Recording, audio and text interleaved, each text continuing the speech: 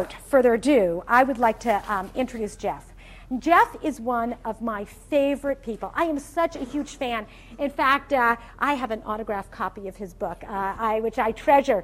Now, Jeff, okay, fine. You all know that he was a founder of Palm One and of Handspring and of Redwood Neuroscience Institute and of Numenta. But you know what? That's not why I think he's amazing. You know what? Around here, founders are a dime a dozen. But what I think is so amazing about Jeff is that he is a perfect model of someone who follows their passions. He is a passionate neuroscientist, and I have to tell you, so am I. And I am thrilled to see how he has taken his fascination with neuroscience and used incredible creativity to start a brand new, very, very exciting company and to write a really defining book about how the human brain works called On Intelligence. So I want to tell you, the last time Jeff was here was in October 2002. And it's really funny, it doesn't seem like it was that long ago. And the reason is we captured the videos here, and we bring those videos back to our lab at STVP, and we put them on a website called the Educator's Corner. I'm giving a little plug here. And we use the video clips from these lectures in our courses. And it's something I invite all of you to go look at. So if you end up wanting to hear more from Jeff or more from any of other speakers, you can easily go to the Educator's Corner website and learn more. So without further ado, Jeff Hawkins.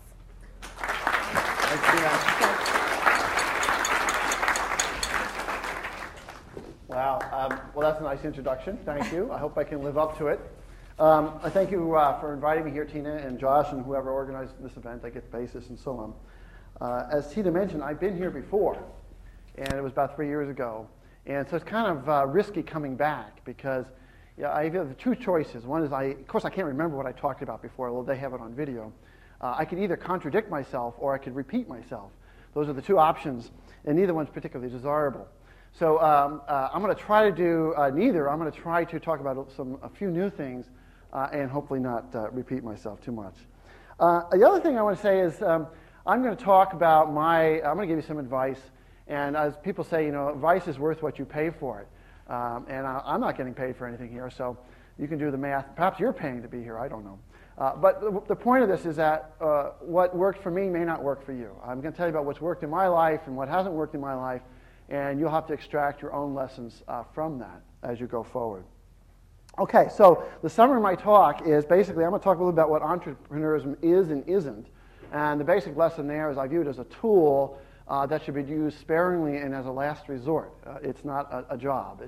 It's a tool. The second I'm going to do is I'm going to talk about examples from my life when I decided to use the entrepreneurial tool and times when I decided not to use the entrepreneurial tool. And so give you some insights into how those decisions were made. Finally, I'm going to talk about lessons I've learned, just to summarize previous points in the talk. I'm going to do this in this sort of two tracks. I have these. This is what's new from the last time I was here. I'm going to talk about my sort of industry track and my science track. So as Tina mentioned, I've had sort of these two passions in my life. One is in the mobile computing arena. Many years ago, 25 years ago, I decided that, hey, mobile computing is a pretty important thing, and that it was a way of if we built small computers that are inexpensive and so on, we can make them accessible to a larger populace in the world. And that would be a desirable thing to do. Also 25 years ago, right when I got out of school, I fell in love with brains. And since I'll talk about it a little bit, I'll just give you a little preface to it. I saw the human brain as it seemed like one of the greatest scientific mysteries we had that we could solve in our lifetime. That we had a lot of knowledge about the human brain, but we had no theories about how it worked. Really no good theories. And that just seemed like something we could accomplish in my lifetime. And we have a lot of really great benefits. It would tell us about who we are. It tells us about why you have conflict in the world, why we have prejudices, why we make decisions, and ultimately lead to a really amazing technology as we build machines that work on the same principles. So I set that as a goal early in my life to work on that problem and try to solve it. So those are the two tracks in my life, and I've tried to balance them both throughout my career, which is about 26 years going now. On the computer side, the mobile computing side, I started two companies, Palm Computing and Handspring. Those companies are now combined into one company called Palm One, which I am the CTO of. On the science side, I've started two things, two entrepreneurial efforts. One is a nonprofit, the Redwood Neuroscience Institute, which is in Menlo Park, and the other is a recently formed company, Numenta, which is going to promote some of the technologies and theories that came out of R&I. So let me now just jump into the first part of my talk, which is what is entrepreneurism and what isn't. You know, I always laugh when people come up to me and they say, "Oh, I want to be an entrepreneur," and I say, well, I feel like, well, you know, it's not a thing to be. It's a transitionary thing. It's like one step from being unemployed. It's a tool. It's like being a student. You know, it's good to be a student, but you don't want to be one for your whole life. And by definition, a successful entrepreneur is one who, a person who actually, you design yourself out of that job. It's a temporary thing. If you succeed, you have something you've created, whether it's a business or an institute or foundation of some sort. And there is no room for an entrepreneur at that point at any time. It's a temporary thing you use to start something. Some people say it's great to be a serial entrepreneur, although that sounds to me like, you know, serial killer or something like that. There's just, you know, the serial prefix it doesn't have good connotations. So I think the lesson here is that the entrepreneurism is something, it's a tool, and it's actually, I'm going to argue, a tool of last resort. It should be the last thing you do in desperation because you couldn't figure out any other way of accomplishing what you want to accomplish. Now, what it's good for is it's good for accomplishing or progressing some sort of goal or passion. I'm going to argue that everyone should try to find a passion or a goal in their life, as Tina mentioned when she introduced me. And then you pursue that. And when you come across obstacles, and of course the more difficult and challenging the goal you've set for yourself, the more obstacles you'll run across, entrepreneurism is a tool that you can use to further your goals. Most companies are started with some sort of passion or goal or belief or enthusiasm for something. The companies are formed because, hey, it's a great way to be rich or it's a great way to be independent. Generally are not as successful as the ones where people started because they believed in something. They wanted to do something important. It could be something really important like, cure the injustices in the world or solve some disease, or it could be something small. Like we want to make the internet faster, or perhaps they want to democratize software or something like that. There's usually some passion, and you need that because all business has obstacles, and all business is hard at times, often most of the time. And you need to have that passion to carry you through. And so if you look at really successful companies and founders, they'll typically tell you that they really believed in what they were doing, and they thought it was a good thing to do. So those things go hand in hand. Now, let me give you some examples of this entrepreneurialism process I've used, when I've used it, and when I didn't use it. I was just talking to Tom Byers a few minutes ago, so he'll relate to this. I'm going to start off with an episode of my past when I decided not to take the entrepreneurial route. This was back in 1987, I guess it was.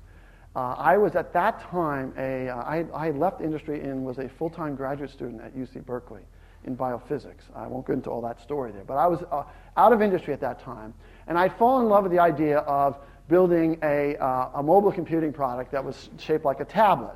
It had a flat screen, there's no keyboard, you had a stylus, and you'd be able to interface with it and so on. And I had several options in front of me to produce this product. This I felt was a good way of starting into this mobile computing arena.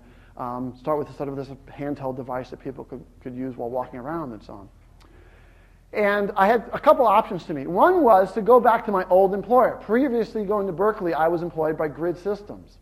And they were interested in having me come back as an employee, and I could take a team and build this product there.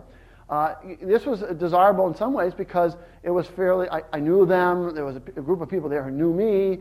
The product I wanted to build was first targeted towards vertical markets, that is enterprise sales. And that's what they did, so that was a lot of good things. There wasn't a lot of financial upside in this because it was an established company and I was coming back in sort of as an employee. Another option I had was to join a startup company that had just been formed. This startup company was called Go Corporation. And it was, some people are laughing here because some people know this story, but there's this whole sordid history of pen computing and stylus computing and PDAs and so on. But Go was it was a really exciting startup company. They had great venture backers. They had a great stellar team. Bill Campbell, who spoke here earlier in the series, he was involved with Go. And so was Tom Byers through a side company called Slate.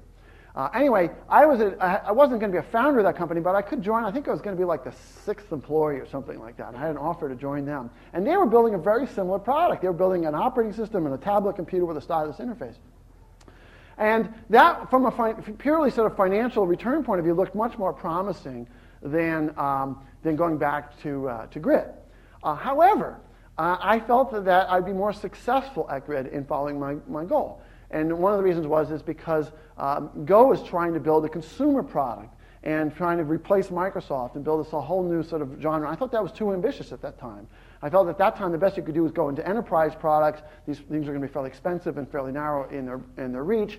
And it was sort of a choice between, I think I'll be more successful in building the product going the Grid route and perhaps more financially successful going the Go route. And I chose to go the Grid route. I chose not to sort of do the entrepreneurial thing, even joining an existing startup. And it was probably a good idea that I did that. Eventually, Grid built a reasonably successful business on the GridPad.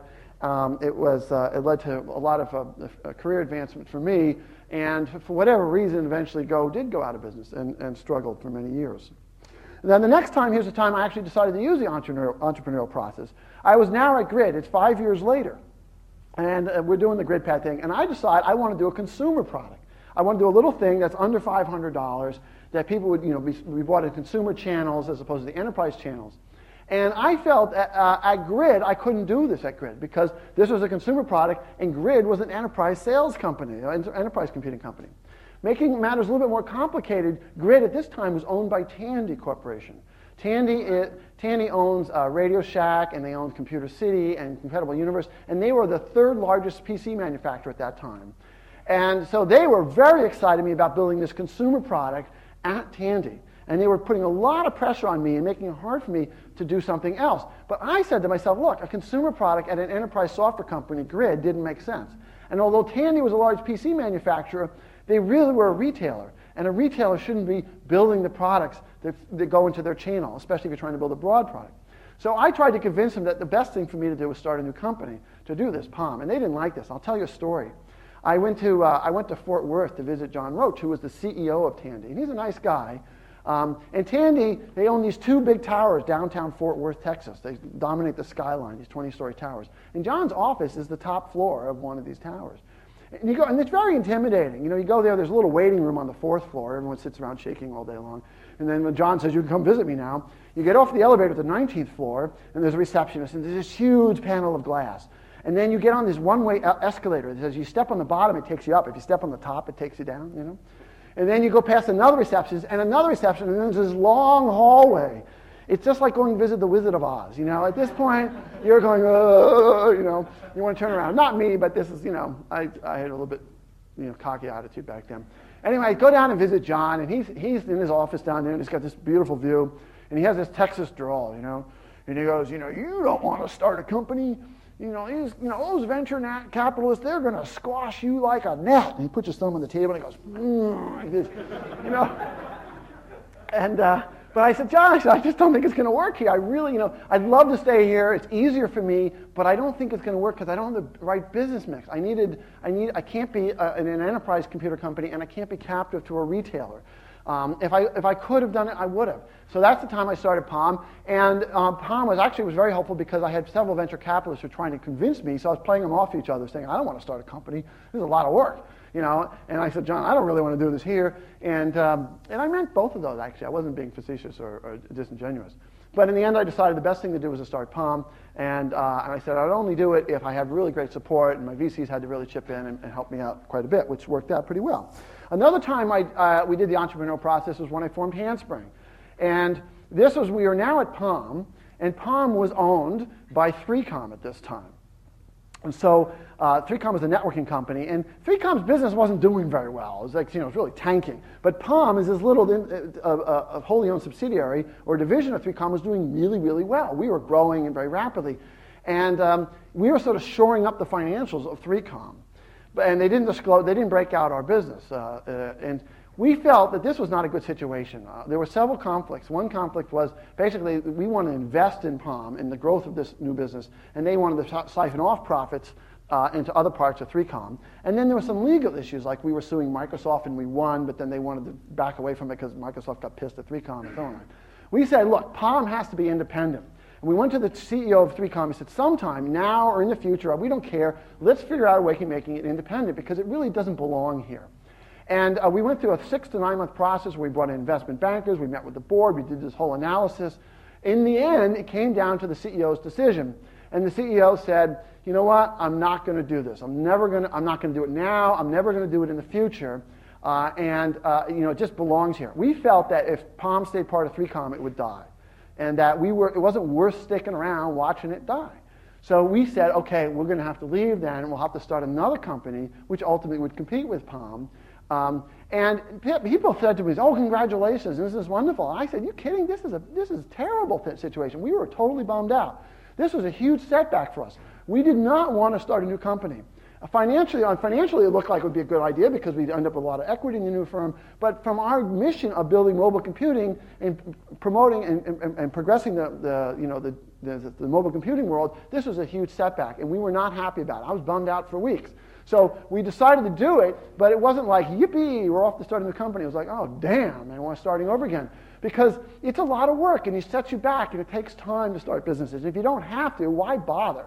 It's a slow process. Finally, I'll give you one more example in the handheld computing world. Handspring, we started Handspring. It was now an independent company. Guess what? 3Com decided a year later that they had to spin out Palm anyway. So now Palm is separate and Handspring is separate companies. And we were about to introduce the Trio 600, the product that looks like this guy. We were at Handspring. And this turned out, the Trio 600 turned out to be a very successful product, but it was going to be very expensive to bring it to market. And at that time, Handspring didn't really have the cash to do it. We didn't have enough money to bring a very complex product like this to market. So we had two options. Always have two options. Never make a decision with one option. Always have two options. So we had two options. One, we had arranged independent financing for about $40 million. Now, we were a public traded company at this time, so this was a PIPES financing, which is a private investment in public equity or something like that. But it was $40 million, and for that, we would be giving up some portion of the company. The terms weren't great, but they were okay. The other option that was on the table for us was to merge with our old company, Palm, right? The one we had left, so Palm and Handspring could come together. Now, they had been proposing this for years, and we kept turning them down. I said, I don't want to do that. At that time, Palm had all kinds of problems, and the management team was messed up. We said, we don't want to get involved with that.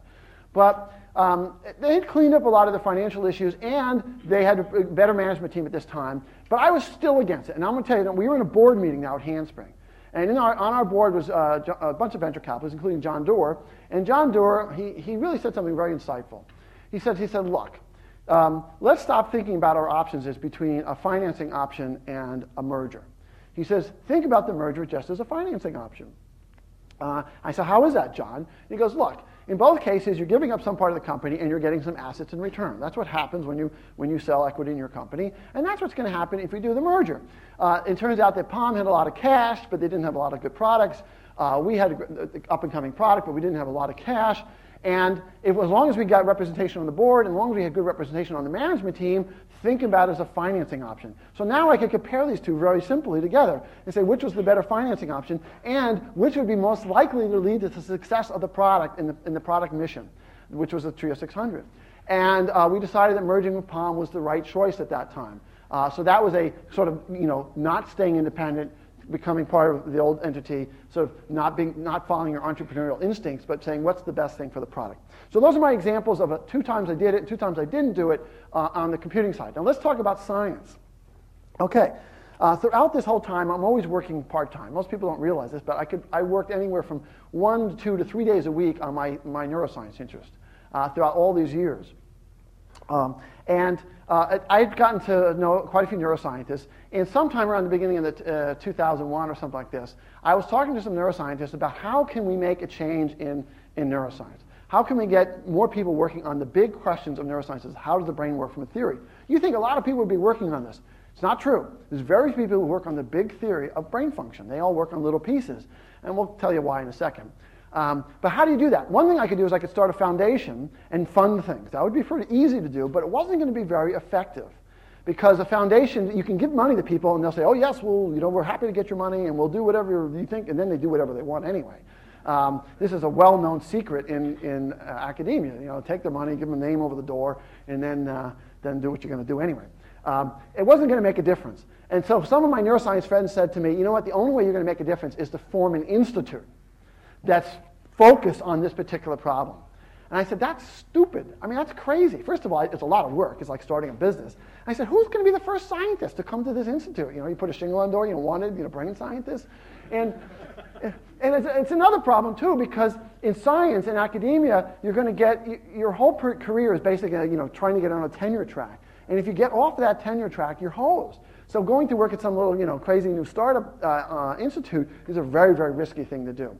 So I said to my friends, I said, look, I'll do this if you tell me, if you're going to help me do this. And so that's what we did. I said, okay, we'll start an institute. And by the way, starting a scientific institute is exactly like starting a company. You have legal issues, you've got IP issues, you've got rent, you've got employee issues, HR problems, all the same stuff. You got a board meetings and financials. Everything's got to be done just like a business. And it's a lot of work, and there's a lot of issues associated. So I didn't want to tread down that path very lightly. Okay, so let me tell you a story. Let me just tell you a story about this, if you will. I'll come back to this later. I'll come back to this later. Come back. Okay, my next story is why did I start Numenta, which is this new business we just started a month ago. So let me tell you a bit about R&I. R&I is about 10 scientists. There's some PIs, those are like senior scientists, there's some postdocs and students. And we're all sort of working on the same problem. We're all trying to work on the theory of neocortex, how the neocortex works in the brain. And everyone signed up, and some of the scientists I see in the room here today. And everyone, we're sort of working on the same problem. And to some extent, R&I was very, very successful, in my mind. It was extremely successful by focusing on a particular problem, by bringing outside speakers in who we would pick. We'd say, we want to learn more about this or about this. We'd bring in, we would do intensive stuff. We really made a lot of progress. And the theory that's outlined in my book really came out of the sort of interactions that came out at R&I. So from this point of view, it was very, very successful. And R&I has a reasonably good reputation now in the neuroscientific community. I knew that when people started telling me, gee, when am I going to be invited to come to R&I? How come I haven't been invited yet? So-and-so has been invited. And so it's turned out to be, it's 3 years old, and it's turned out to be pretty well. However, I'm now stuck. I have a theory about neocortex. I'm pretty certain it's right. And how it works and how we think. And I want to progress to the next step. And I'm kind of stuck at R&I now because I got a bunch of independent scientists, and although we've got this theory, they're still independent, and they do their own thing, and they're not all working on the same thing. And I really want to progress the theory that I've come up with and make it go forward. So I've decided that the best way of doing this is actually to start a business. And we sat around and talked about this because, again, starting a business is a big commitment and time and money and effort and lots of problems. But I decided it was the best way to promote the science because I want to bring a commercial or financial incentive to people to work on it with me. And so that's what we did. And Numenta is building tools to take this theory and build intelligent machines or these memory systems. If you want to learn a little bit more about it, you can go read the book, or you can look at numenta.com. So that was I was at every point along the way in the neuroscience world, what's the right process? What's the next step? And at one point in time, I said, I'm going to do a nonprofit. The next time, I'm doing a profit, but all sort of furthering the goal. Okay, let me just give you some thoughts about the difference between entrepreneurism in science and entrepreneurism in industry. And I find this interesting, so maybe you'll find it interesting too. In industry, entrepreneurism is a fairly well understood thing now. If you went back 30 years ago or something, it wasn't. But today you have these entrepreneurial forums, they have entrepreneurial classes, and so on. So if you wanted to start a business using the entrepreneurial process, there's a lot of help. You can find funding. There's VCs who are just designed for funding startups. There's lawyers who are experienced in this. There are employees who've been through the process and know what to expect. No one says, what the hell is this about? They say, okay, I know what this is about. In science, it's not like that at all. If you want to do something that hasn't been done before, there's like no help. There's no funding. There's no, people don't know what they're doing. They're like, what? What is this about? And trying to solve the brain, basically, was viewed as very radical and crazy and risky. I'll tell you a story here. Most of the neuroscience funding these days comes from the National Institute of Health, NIH. And through a board member, I got a very high-level introduction to NIH. And I went out to Washington, and I gave a talk to pretty much all the program managers who fund neuroscience or theoretical neuroscience in the federal government. And this is where the vast majority of the money comes from. And I made it very clear that I was there not to ask for money. I said, look, I'm funding R&I myself. But I was there because I wanted to learn about how they fund and how I can help them and so on. So I get all these program managers in the room. I tell them what I want to do. I said, we want to come up with a theory of neocortex. And they all go, that's fantastic. That's the most important thing. We really, really need that. That's really great. You're going to do this. I say, well, how do you guys view this? Did you fund research like this? Oh, no, we don't fund anything like that. I go, well, why not? Oh, we can't. And this is their words. I'm not making this up. And I said, well, why not if you think it's so important? He says, well, let me tell you how we fund things around here. First of all, it's all done by committee and consensus. So we bring in like 40 scientists from the outside. We bring them together. They serve on these committees, and they review the grants that come in for doing things. And we all have to agree. Everyone has to agree. It's a consensus. So if there's anything kind of radical in there or anything that hasn't been done before, someone's going to veto it. And also, these people all know that their grants are going to be reviewed in the same process, and the people that they're sitting next to are going to be critiquing them in the future. So this is their words. Basically what happens is it's very, very difficult, nearly impossible to fund something that hasn't already been done. And this is what goes on. And I'm saying, oh boy, this is hard. So there is no equivalent to the venture capital community. It'd be like going to bankers and saying, I'm starting a brand new business, and would you give me a loan? They'll say, no. Right? But you go to a venture capitalist, and they figured out how to structure this to make it work. There is no equivalent in science. No one can do that. There's nobody to help you set this up. There's no models for this, and so on. It's very, very different. I'll tell you a little analogy I made here. In business, let's say you start a company, and you're working on some new thing. You typically have just a few competitors. In any business, you really just have a few competitors. So you might just have, let's say, 5 competitors in whatever you're doing. And if you're a bunch of startup companies or small companies, maybe you all have 100 employees or several hundred employees. But you're surrounded by hundreds of people working on the same thing. You're on the same team. You come together every morning. You diss the competition. You convince yourself you're going to be successful. Rah, rah, rah. And you've got a few, 5 competitors you can diss and say, oh, those guys, we're going to kill them, whatever. In science, it's just the opposite. The teams are very small. In science, there's typically 5 people to a team or to a company. It's a principal investigator or scientist, a couple of postdocs, and a couple of students. So you have these very small teams, and there's hundreds of them. And they're all doing the same thing. So you've got hundreds of competitors with 5 people each. I find it very depressing. You want to surround yourself with people who at least can think the same way and telling you, oh yeah, we're going to do it right, pat you on the back and so on. But in science, there's these little teams, and there's hundreds of them, and they're all out competing with each other. And it's really it's just a very different dynamic. It's very hard to break through that. And I've been trying to do that for several years now.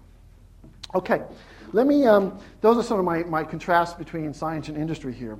Let me end up with my lessons here, the walkaway points. First of all, I think everyone should try to find something they're passionate about in their life.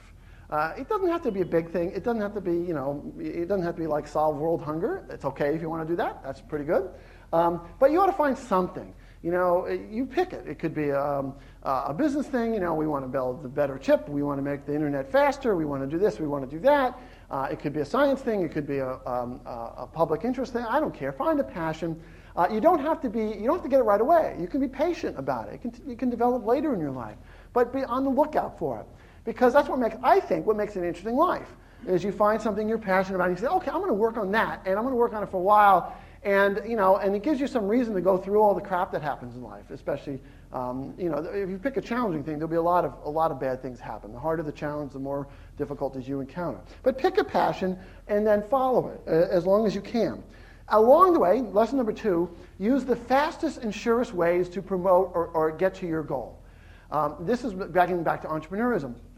At any point in time, say, what is the surest method of progressing my goal? Not someone that's going to make me the most money or the most fame, whatever. I believe that rewards come from following your passion and having success at that. And all the other stuff you care about in life will take care of itself if you are true to your beliefs and you've picked a good goal to go after. And so sometimes you take a step forward, sometimes you take a step backwards, but if you continue following it, you want to always look for what is the surest way to get there. And that's how sometimes you say, it's not the entrepreneurial process. I should develop this product here at the company I'm at already because it'll be quicker or more sure to get done on time and so on. Remember, third rule, entrepreneurism, use it as a last resort. It is not the first tool, it's the last tool. It's when you're up against the wall and there's nothing else you can do and you say, well, it's the only thing I can do now is just throw it all away and start over, then do it. If you try to do it at other times, you'll have problems. If you only use it as a last resort, then it's usually a successful tool. And as I said, the more ambitious the goals you have, the more likely you'll have to use the entrepreneurialism process, and in some cases maybe multiple times, as in my case. And then finally, work smartly. This is just a catch-all for a bunch of little things I want to put in here and together. One is, I don't believe you have to work really hard, like long hours, to do a lot of significant things in your life. It doesn't require that. It requires making the right decisions at the right time, the critical decisions along the way. Should I do this, go this route or this way? Should I raise money or sell the company? And so on. And you make those decisions over and over again. Those are the critical junctures. And if you make those critical decisions right, then pretty much everything else flows along. If you're finding yourself having to work 20 hours a day, then you've got something wrong going on. For most of the time my kids were young, I had this rule that I always have breakfast and dinner with them. I still have that rule, except they're not there now, but because they're teenagers and they're off doing their things all the time. But that was a rule I had, and I found you could, unless you're traveling, and I tried not to travel that much, you can actually do that, and you'd be amazed that life continues if you don't at the office every day. Keep your eye on the goal. Don't let it get away from you. Don't forget why you started this thing and what you were trying to accomplish, because everyone wants you to forget it all the time. There are all these contingencies that come along and are always forcing you to do this and forcing you to do that. Just what am I trying to accomplish here? What is the ultimate goal? And it sounds easy, but it's actually pretty hard to do that. But if you really do that, it'll work. And then finally, try to have fun. I say try because it's really not possible to have fun all the time. Business, when you do anything challenging, it's always it's day-to-day crisis. That's what business is. It's a crisis a day. And only at the end of the day you actually get back and look at it and say, hey, that was pretty good. So you got to try to have fun as you go through these crises moment to moment. I'll tell you a little story. There was a book written about Palm called Piloting Palm. It was written by one of our early employees. And it covers about a 10-year period, and it's actually quite good. It's very accurate, and it's fairly entertaining to read. And I can't remember things too well, and so this woman, Andrea Buter, she wrote this book, and when it was done, I got a copy of it. And of course, she interviewed me for it, but she interviewed a lot of people for it. And so it covers this formation of the Palm computing and all the things we went through. And I read this book, and it was really exciting for me. It was like I couldn't remember any of this stuff, so it was new to me, And I'm going, well, what's going to happen here and what's going to happen here? And it was pretty exciting for me, actually. Wow, look at it. And it really struck me because when you're going through it, it doesn't seem that way. When you're going through it, it's just, problem after problem after problem. We have to solve this stuff. But you look back at the end of the day and you say, hey, this seems like pretty cool, all the problems are documented, but they just didn't seem so annoying in the book. Anyway, the point is that you just got to have faith that in the end of the day, it's all going to turn out well, and therefore don't sweat it too much. And every day when there's a new crisis, try to remind yourself, saying, "Hey, you know what? We'll get through this. Just follow the goal, follow the mission, and you'll get there." Okay, so that is the end of my prepared comments, and I'm told we're going to take Q&A here for a while. Is that okay? Did I take enough time? Okay. So we'll ask any questions, anyone. Don't be bashful. You're bashful. You can applaud if you want. That'd be all right. No, go ahead. Please make sure to use the handle. Oh, we have little microphones. Like you're in a squad car or something, Yeah. I'm interested in hardware and design outsourcing that you decided to employ in different stages. So how did you come to that decision to design in-house or to outsource? And again, giving your product away to offshore like Flextronics to produce? Yeah. So you all heard the question, I assume, so I don't have to repeat it in this venue. I find it pretty interesting, this whole outsourcing thing, because there's a big brouhaha about it right now. But it started a long time ago. In the early 80s, all companies had their own manufacturing for computers. Grid had its own manufacturing plant right here in Mountain View, then in Fremont. And now no one would do that. And so but back then, that was the way we did it. And then one day, the VP of manufacturing came in and said, you know what, I think we can do this cheaper and better and higher quality if we have someone else manufacturer who's really good at this stuff, and we're not very good at it. And so that's what we did. And so outsourcing and manufacturing started happening in the early 80s. And now, of course, we're talking about outsourcing of support centers and software engineering and so on. I'm pretty much of a globalist. I can't see the difference between outsourcing jobs to Georgia and outsourcing jobs to India. Basically, you have to have a fairly non-world view to see that one is better than the other. And if people in India need the jobs and they're poor, I don't see any reason why they shouldn't have it. Maybe that sounds unpatriotic or something like that, but I kind of look at the world globally and I say, gee, those people need this work, and so do these people, but who am I to decide who in the world should get a job and shouldn't get a job? So this is an overarching philosophy on my part. The decision whether you outsource, we don't sit around and go, should we outsource or not? No, it doesn't work like that. You say, hey, at this point in time, what's the best thing I can do? What's going to progress my goal the best? Where am I going to get the support? We sometimes bring things in, and sometimes we push things out. We've gone both ways. We outsource some of our design, but we've brought some of it back in. Some of the hardware engineering is out, some of it's back in. At any point in time, if an example, if a product is a fairly easy product to design, like you've done a bunch of them already, so we're doing a new PDA, it's fairly straightforward. We'll probably find a better solution someplace else in the world that has a pool of engineers that are really good at this. If we're doing something that's really unique and hasn't been done before, it's probably better to have it closer to home in our own labs, because we're going to be sitting there minute to minute figuring out what we got wrong and trying to experiment and so on. So, as a general rule, we tend to have inside or closer to home the things that are most challenging and interesting, not interesting, but challenging, new. And as it becomes more of a commodity, then you can find more people and more places to do it, and you can reduce your costs and so on. So that's the general philosophy, and I don't think it's necessarily always going one way or the other way. I think the world is becoming global, and there are people really smart and really motivated all around the world, not just North America, not just Japan, not just wherever your favorite country is, Finland. And so, let's just, don't fight that thing, just go with it. It's not like some evil plan to deprive people of someplace of something. It's just, it's just what it is. It's the globalized world, and there's very little you can do about it. And I think it's a good thing, actually. I'm not embarrassed by it at all. This gentleman back here. I've never met somebody that seems to know something about how the brain works. You claim that you've got some great theory. You've got a whole research institute that I suppose has done something. I certainly know a lot about Tom and Hint's brain and successful materials for our battle. I'm wondering how you use that interest 3 days a week to help you either in the entrepreneurial business, or can you explain to us some great secret about how the brain works? So I'm not sure I understand the question there. It starts with skepticism about I know something how the brain works, but then I'm not sure if you were asking how I influence how the crossover between my two jobs is or something like that. Well, the first part is just how does the brain work? Well, that is an hour talk at a minimum, but I'll give you a flavor. First of all, it's not just the brain; it's the neocortex and the thalamus. So we're interested in very specific parts of the brain. The neocortex is the big sheet on top, and that is where all high-level thought occurs. That's where language and visual perception and somatosensory touch and mathematics and language and planning and so on, art, everything you know, anything you can tell me comes out of your neocortex. There's a lot of other parts of the brain that I'm not studying. Second thing, the neocortex, just to give you a sense, even though it does all these different things, it actually works on a single principle. This is not something I made up. This is a well-known fact. Some people have refused to believe it because it seems hard to believe. But believe it or not, the way you see, it's the same mechanism as the way you hear and the way you touch and the way you move and the way you think about mathematics. It's all the same mechanism. And you can once you've accepted this and then you follow this idea, once you understand what that mechanism is, you can understand why it does different things and how it does different things. So it's not like solving lots of different problems. It's solving one big problem. And it turns out the neocortex is so flexible that it turns out to be simpler than you think it might be. It's not designed specifically to do language, or specifically to do mathematics, or specifically to speak English, or design computers, or anything else.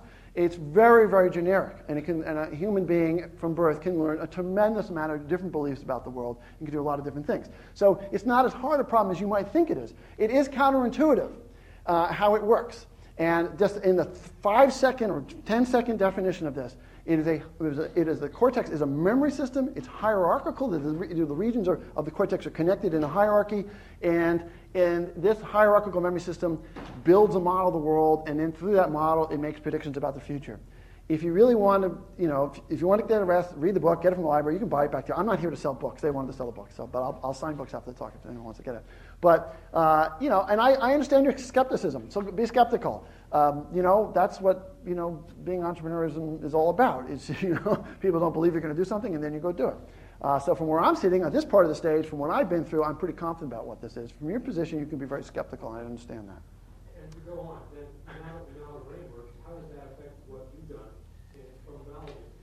How does it affect what I've done? What do you mean? Yourself, your body, your next adventure, whatever. How does it affect it? Well, my brain is me, right? Your brain is you.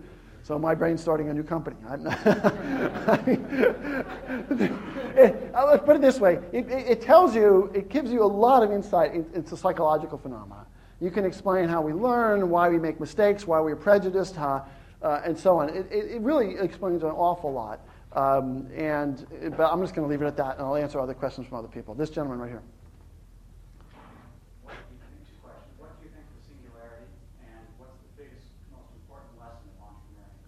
What about the singularity? What's your opinion of it about it? What the singularity? Maybe I don't know this. The singularity. Explain the singularity. Oh, the future doesn't need us. I know that one. Is that something about the singularity? Oh, I think I read about the singularity thing. But I probably forgot about it. Dismissed it.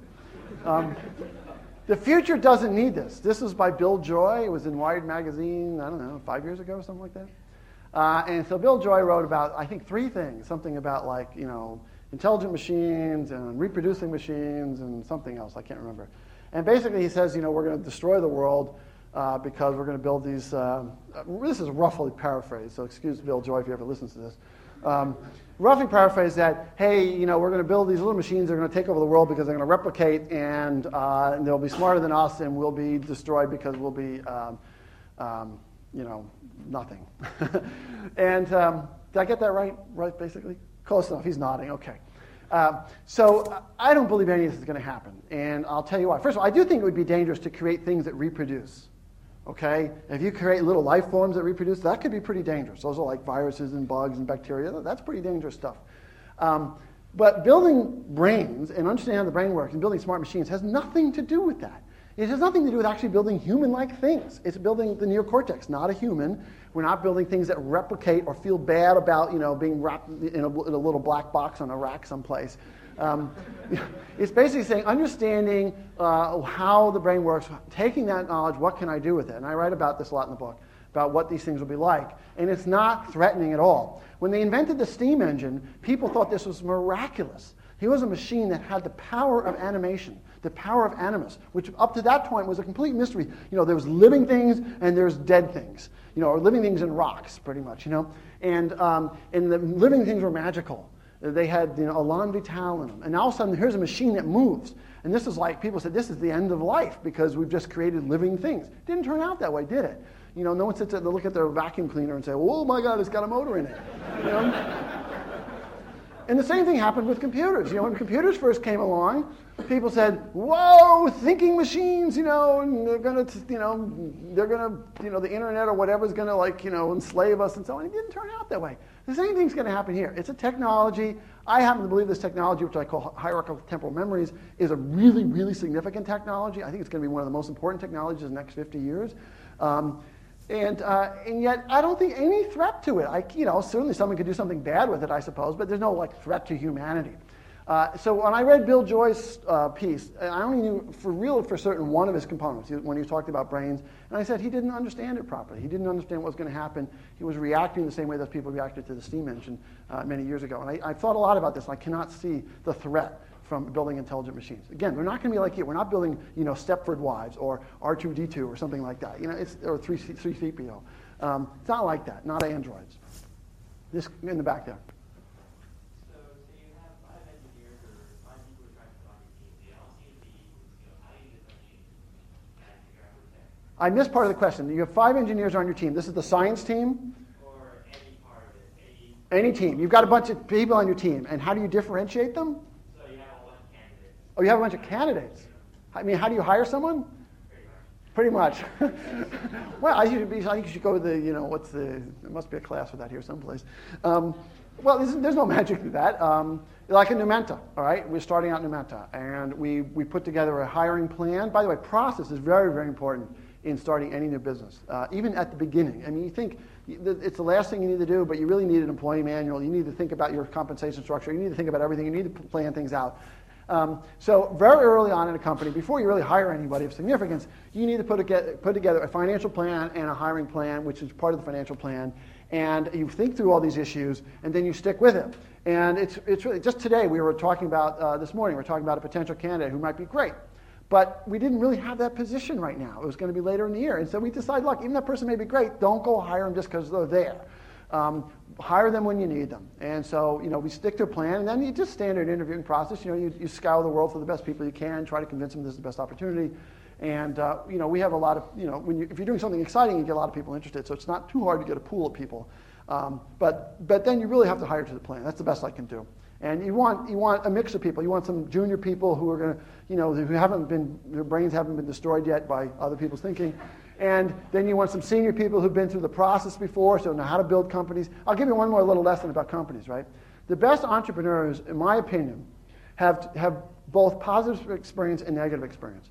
You want them to have lived through a positive time, growth time at a company, because then they know what growth is like and how to manage growth and how to grow and what kind of problems you have with growth. You also want them to have lived through bad times, companies that were suffering or failing.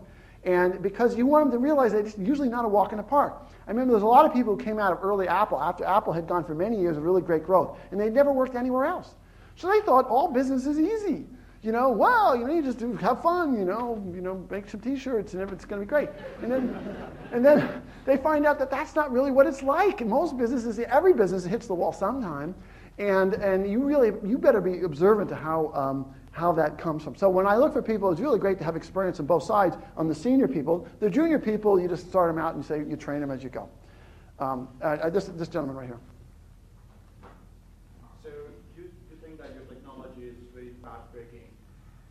You meant, do you have any idea as to how long is it going to take for commercializing of this technology? When do you think it will come to the market and when you can reap the fruits of the technology, your theory?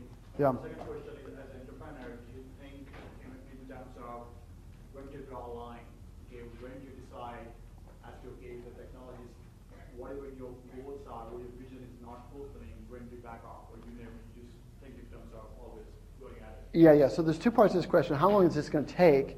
And the other one is, it's sort of like, how do you know when it's ready? Or when you back off. Oh, when you back off.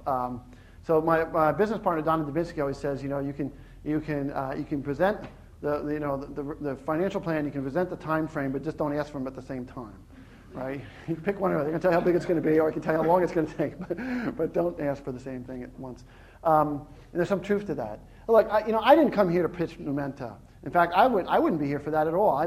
We're sort of in our quiet period in some sense. And why, but Tina asked that I could mention it and should mention it, and there was some news about it recently. So I'm not here pitching anything. In fact, we probably won't really come completely open with what we're doing in probably the spring of next year. So how long will it take? It's very difficult to tell. I'm an optimist. You have to be in these situations. I certainly wouldn't have started Numenta if I didn't feel that I knew exactly how to get to a success from where I was. Prior to that, I did it as a nonprofit. I did it as an experiment in a laboratory, science. But I pulled the trigger on Numenta only when I said, you know what, we've proved this works. We've built it. I'm positive I can make this work, at least as positive I'll ever be. And now's the time to go forward. How long it will take is very difficult to know. We're going to create a set of tools that allow people to apply this technology to a lot of different problems. We'll apply it to a few, but mostly we're trying to build a set of tools. We're going to try to build a set of community of people to work on it. So when we come out with this stuff sometime next year, it'll be partly like, here's how it works, and here's something we've done with it. But it'll also be like, here's how you can take it and modify it and make it better and work on it. And I think it's a long endeavor. I view it as sort of like the beginning of the computing era. The computing era began, let's say, in the 1940s and 1950s. Back then, the people who built the first computers were pretty excited about it. But they hadn't invented the disk drive and the operating system and the compilers and all this stuff and chips that we take for granted today. There was decades of evolution. We're at that point now in this new technology. I think it's going to be a lot faster because we're starting in a more advanced technological base, but it's going to take a while. But I would say if we haven't done something really significant in 5 years, I'll be very disappointed. It could be as fast as 18 months. The second question about when do you know when to back off? Just don't go. Most companies go out of business. All companies go out of business because they run out of money, right? That's pretty much the bottom line. And why do they? And very, very few companies didn't succeed because they went too slowly. The vast majority of companies didn't succeed because they went too fast. There's occasional situations where like you have a small market window and you have to hit it, and if you don't hit it, someone else beats you to it. But especially when you're doing something new and really interesting, almost, it's the people who last. Palm Computing made the Palm Pilot. We succeeded because we didn't go out of business. Everyone else went out of business because they went too fast. We conserved our cash, and we were able to survive to the next round to do the Palm Pilot. If we'd spent our money a little bit faster, we would have never done that product. We would have been out of business. So most companies fail on the, oh my God, we have to go full speed ahead, grow, grow, grow. And by the way, the venture capitalists want you to do that to a large extent. It's in their best interest managing a portfolio. It's not necessarily in your best interest managing a business. So that's a subtle point, but I can get back to it if you want. What we're doing at Numenta, for example, we're just going to go really slow. We're going to go slow. We're going to basically say, okay, we're going to have 12 or 13 employees in our first year. We're not going to grow beyond that until we're absolutely certain that we know exactly what we're going to do with them, and we're really clear that there's going to be an opportunity. And at that rate, we can go indefinitely. We can self-fund it indefinitely. Not that we want to do that. But the trick is just pace yourself. Very few companies go out of business because they're too slow. They almost all go out of business because they grow too fast. And then once you make commitment and you hire these people, you can't take it back. Okay, question all the way in the back, that gentleman. Yes, two questions. One looking back and one looking forward. While you were busy trying to, stir your passions on mobile computing and the brain, back in the mid-'80s, there were phenomena around artificial intelligence and neural networks that were hyped up but didn't quite fall, or didn't quite. They didn't work. They didn't work. Exactly. Yeah. That's a standalone Yes. technology. What in your last 3 or 4 years being intensively involved in the institute and more recently in Numenta, what did you guys learn from what those guys did? Well, remember, back in the days of early AI, my career started in 1979. So I lived through a lot of that, right? And in fact, my first disappointment in the brain world was when I applied to MIT's AI lab. And they basically turned down my application because they said, we're not interested in studying brains. I said, we all want to build machines. I want to study brains first and then build machines. They said, we don't need to do that stuff. If I put a broad brush on AI and neural networks, and it's not really fair to do that because they're very complicated subjects. If I put a broad brush on it, you would say, I felt back then that they would both fail. AI was going to fail because they basically felt the brain was a computer. And I said, the brain's not a computer. It's obviously not a computer. It works on completely different principles. I didn't know what they were at the time, but it's not a computer. So programming it to do it's just not going to work in my mind. And they just ignored biology completely. Neural networks start out by saying, okay, maybe it's not a computer. Let's figure how neurons work together. Good idea. But then they went to very simple neural network models. They didn't look at the large-scale structure of the brain. They said, what happens when I hook up 50 neurons together in this way? And it's totally unbiological. A real brain has large-scale structure. It's got these columns and type of cells and this hierarchical arrangement, and then none of these models took advantage of that. So they started down the right path, saying, hey, maybe it's something different than a computer. Let's understand neurons. But in the end, as far as I'm concerned, they almost all, and there's a few exceptions, almost all of them basically just ignored biology in the end. And so I was pretty critical of those, and if you read my book, I was pretty critical of them in the book too. Basically said, this is not the approach that's going to work. And the only approach that's going to work is we have to first understand how a brain works. And then we'll go from there. I'll take one more question. And I think this gentleman right behind the camera, I've seen his hand a few times, I think. Hi, something on a brain question. I was curious if your goal in trying to understand the brain is to actually replicate one in silicon. If you could one day as a business build a brain like a newborn baby brain, fit it in a box and sell it at 7-Eleven or something, something that would be a real learning machine. Is that something that you think is achievable? Is it something that you think is ethical? Is it something that you're striving to do? Yeah. So this is a good topic to end on. First of all, we're not building brains, okay? We're building neocortexes.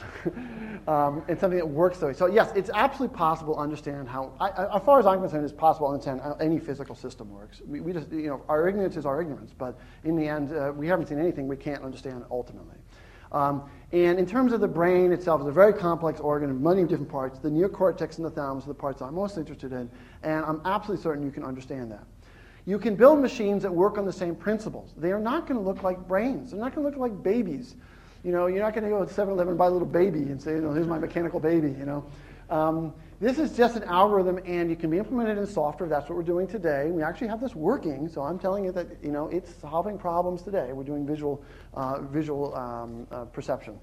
And you can build machines that work that way. They may not look at all like a human, right? It might be just a car that understands traffic and how to drive and knows what, you know, when, you know, how cars move, and it models its world of traffic. It could be a system, as I wrote about in my book, about like weather. It just looks at weather stations, and it models weather like you and I model visual scenes. It takes a little while to explain all this. It can be done in a book, but not in a lecture like this.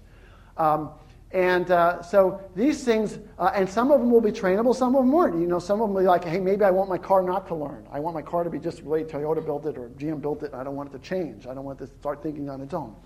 But maybe there are other systems we clearly want them to learn from experience. And you wouldn't go to 7-Eleven to buy a brain. It's just like a technology. Like you don't go to 7-Eleven to buy a microprocessor. It doesn't, on its own doesn't do much, but you can embed it in other products and do interesting things with it. And that's what this is. It's just a technology, and it'll be embedded in other products that give these products the ability to model a world and know how the world works, their world. It may not be the same as our world. Model their world and make predictions about their world and interact with that. And so I don't think there's anything unethical about it. It's not, it's just as I said with the steam engine and the computer, it wasn't unethical to build those things. At least I argue it's not. And I don't think it'll be unethical to build these brains. It is not the same as building people or humans or cloning humans or anything like that. They look pretty boring. They're just little computers running on a desk someplace doing something. All right, that's my full allotment of time. I'm going to stick around, but if anyone's interested, I'll sign books afterwards, but I'll also be glad to talk for a little while. Thank you very much.